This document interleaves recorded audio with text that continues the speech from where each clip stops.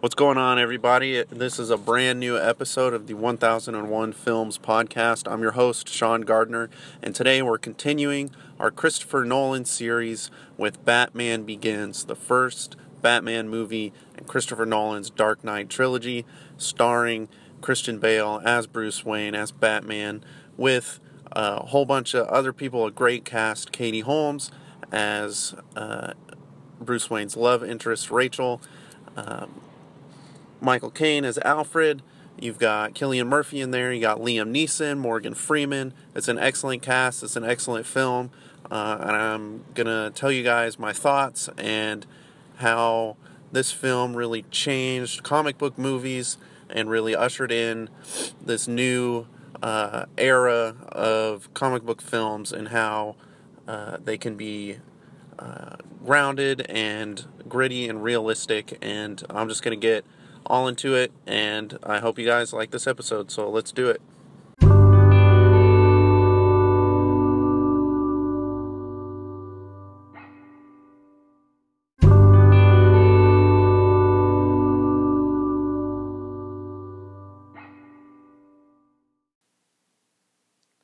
So this film is a bit of a departure from Christopher Nolan's previous films. It has a lot bigger production budget, bigger production design, bigger sets, more costumes, and he's really able to open up his imagination and kind of expand his horizons for the first time in this film. This is really the first time that a big studio has really trusted him with a large franchise like this, like Batman. And this is really important because this film came out in 2005.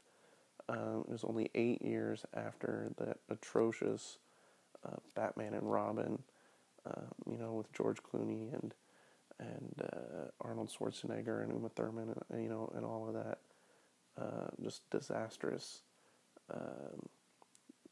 cartoon, Saturday morning cartoon of a movie of Batman and Robin by Joel Schumacher.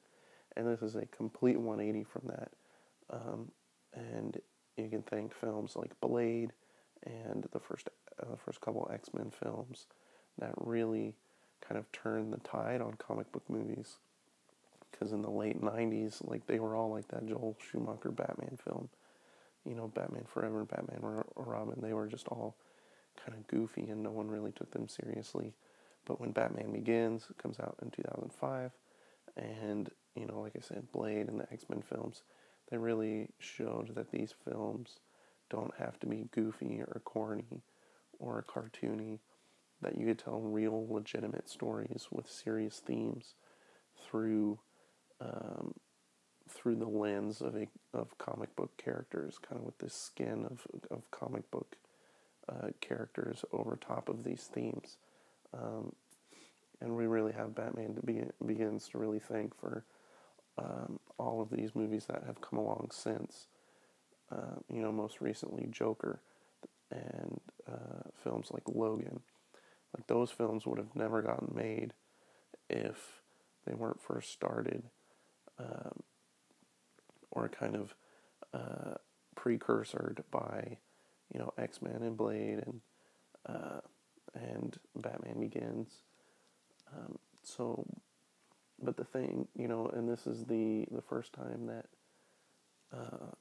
Christopher Nolan has worked with Michael Caine, and Michael Caine has literally been in everything that Christopher Nolan has made since. So all three Batman movies, Prestige, Interstellar, Inception, he's literally been in everything that Christopher Nolan has made. And I'm pretty sure he's going to be in Tenet here coming up, so, I'm pretty sure they're going to be working together until the end of time, honestly.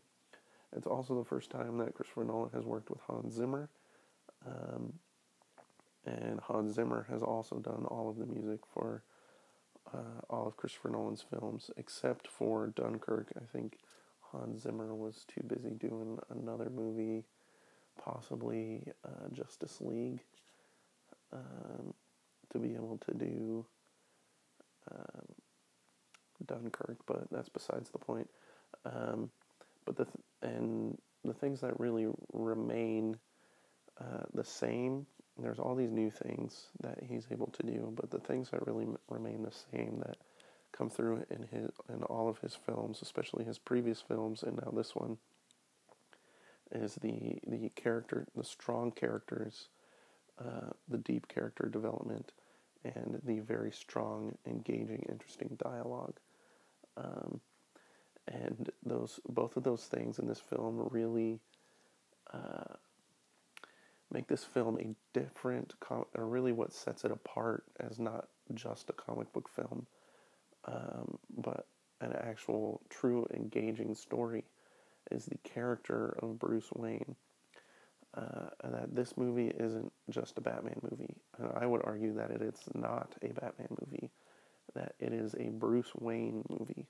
I know it's called Batman Begins, and there's a lot of action scenes with Batman in it, but the character at the center of the story is Bruce Wayne and his journey to becoming Batman, to becoming this Dark Knight, this protector of Gotham. Um, and the line between Batman and Bruce Wayne kind of gets blurred towards the end of this film, and even more so as we get into The Dark Knight. That we really take this grounded in reality deep dive into like the psychology and the motivations of Bruce Wayne and Batman.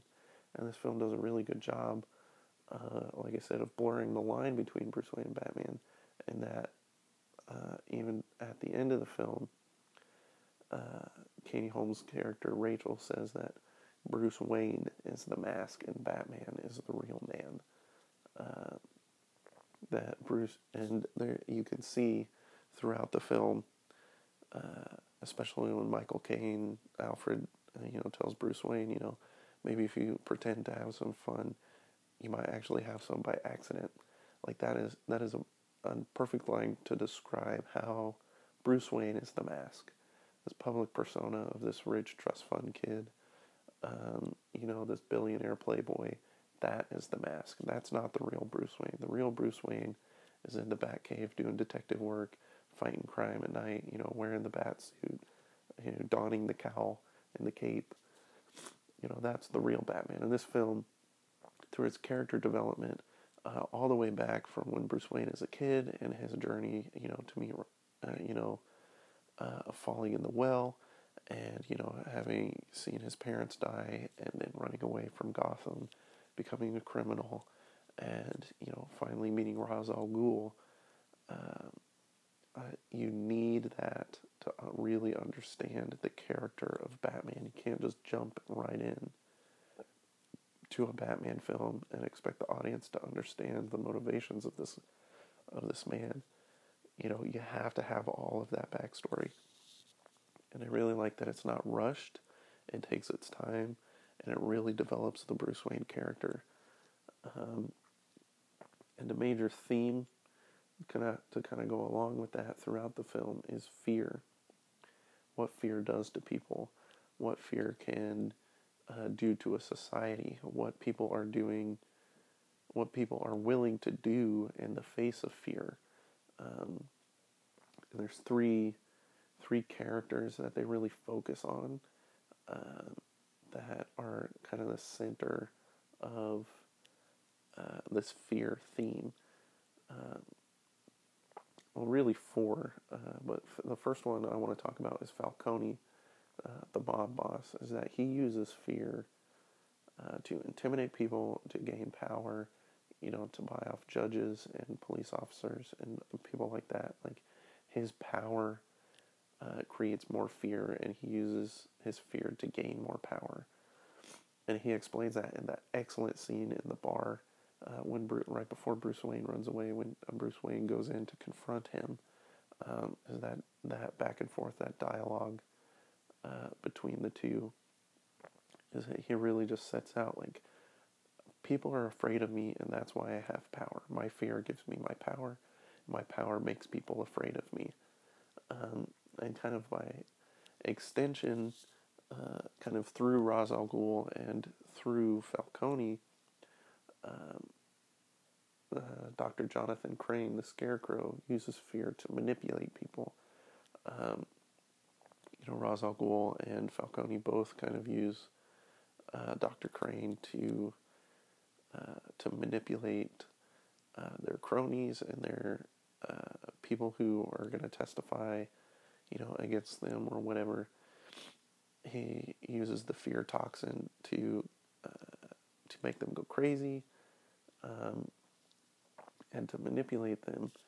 And but Batman is different from those three, from Falcone and Ra's al Ghul and the Scarecrow, because he says he uses fear to fight crime, and he uses his own fear to fight crime. He projects out his fear of bats, to use that fear to frighten the criminals and to become a symbol of fear.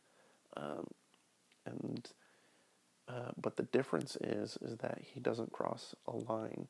He doesn't go too far. Is that what's discussed in the film is that he has compassion, and that's what separates Bruce Wayne and Batman from those other three. Is that those other three, Ra's al Ghul, Falcone, and the Scarecrow, they don't have compassion for the people they're projecting their fear onto, or they're terrorizing. They're terrorists essentially. But Batman is right on that edge of being a terrorist because he uses fear to get a result that he wants, but because he doesn't kill people, and you could say that it is for the betterment of his city. Does the ends justify the means? That's another theme that has always been discussed throughout, the history of Batman. And it's not really explored that much here, except for the fact that, Batman uses the fear to kind of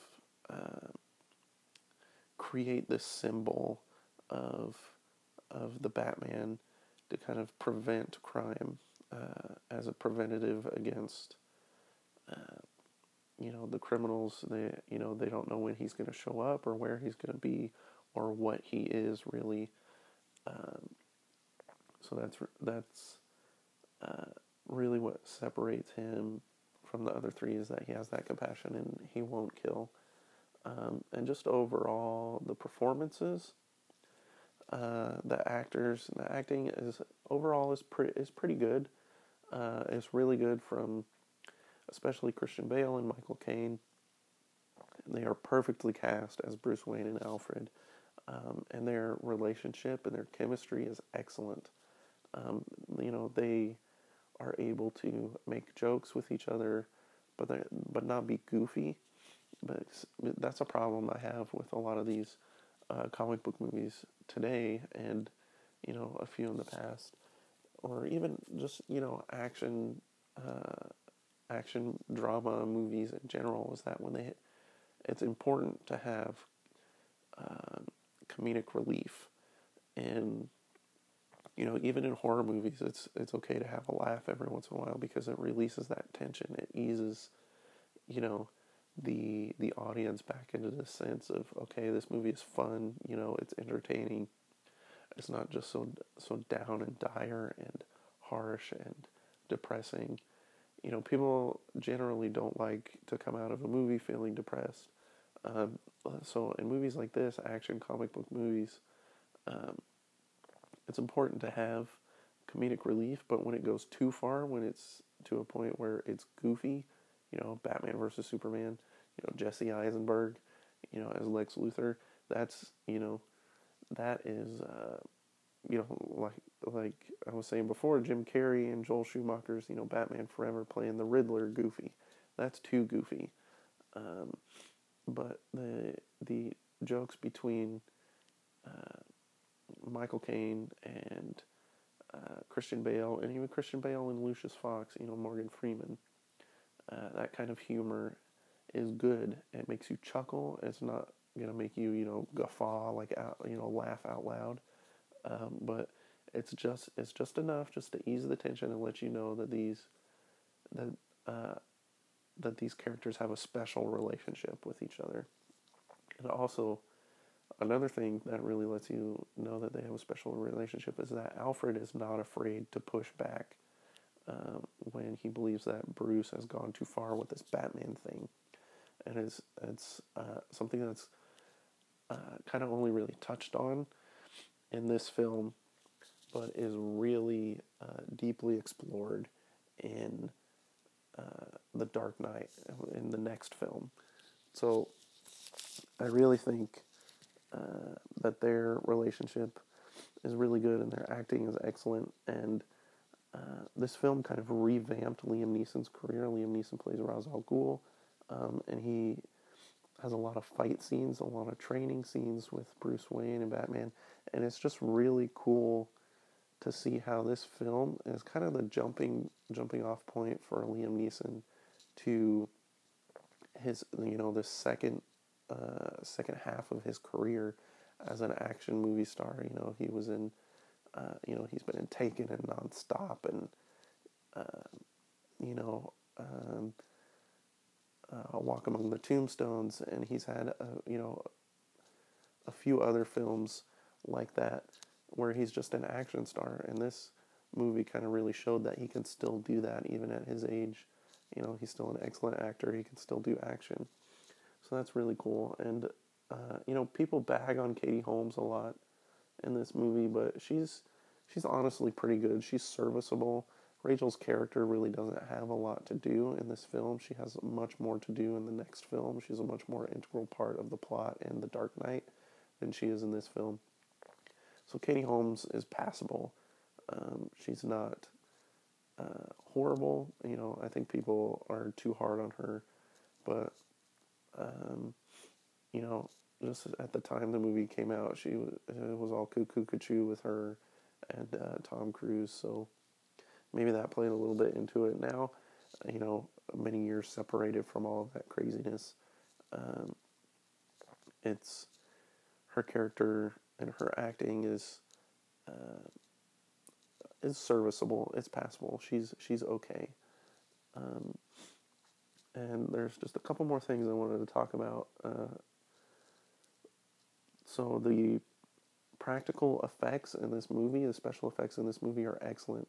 Christopher Nolan likes to put as much in-camera effects as possible, meaning that he likes to be on real sets, with real vehicles, real explosions, real stuntmen, and all of that.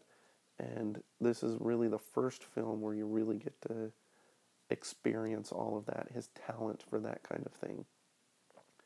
And in all of his subsequent movies, it's really going to shine through much more, especially in films like Interstellar and Inception. Like those special effects in those films are incredible. And this is really the first time in his career that he really gets to flex those muscles. The sound design, especially of the chase scenes and of the tumbler, are excellent. That kind of revving noise that is like, there's no shifting of the gears. It's just revving. It makes it sound like the tumbler is like this unstoppable force. It's just incredible. And the wire work with Batman when he's flying around, you can tell that a lot of times that it's stuntmen on wires, or even Christian Bale in the Batsuit on wires, and that it's not CGI. And I am of the mindset that CGI and special effects like that should only be used when it is impossible to do it in person. I know stunts are dangerous, and stuntmen risk their lives and work really hard. But I really think that for the quality of the film and for the final product, it is always better to do it for real than to do it in post. And render it in CGI afterwards. I just really like that. It just makes this film just seem more real. And the last point that I want to make is really the main theme of this movie, and it's a line that's said a couple times in the film, and it goes, this is Batman speaking. It's not who I am underneath, but what I do that defines me. And that reminded me of the line from Harry Potter and the Chamber of Secrets, where Dumbledore is talking to Harry, and he says that it is not our abilities that make us who we are, it is our choices. So both of those lines really speak to the same thing. It's not who I am underneath, but what I do that defines me. And when Batman said it at the end of the film, I realized that it works both ways. Whether it's been said by Batman or Bruce Wayne, when Batman says it doesn't matter that Batman is Bruce Wayne. It doesn't matter that it's Bruce Wayne underneath the mask. It's what Batman is doing. It's his motivations. It's his purpose for doing what he's doing that really defines him. And even if Bruce Wayne says it, it doesn't matter that he's a rich, trust fund kid. It doesn't matter that he's a billionaire playboy. It doesn't matter that he's, this kind of central figure of Gotham high society. It's what he does with that money and with that power and with that privilege that really defines who he is. And that is the central theme of this film. That, it's your actions and it's your choices and it's your motivations behind what you do that make you who you are. It's not where you come from. It's not what you look like. It doesn't matter who's underneath that mask. It could be anybody that is Batman. It is the symbol of Batman. It is the purpose and the motivations of Batman that really matter. And I just love that that was the kind of the central theme of this film. And it really works. This film really works really well. It still holds up. It's 15 years old, but it could come out today and it would still be a smash hit.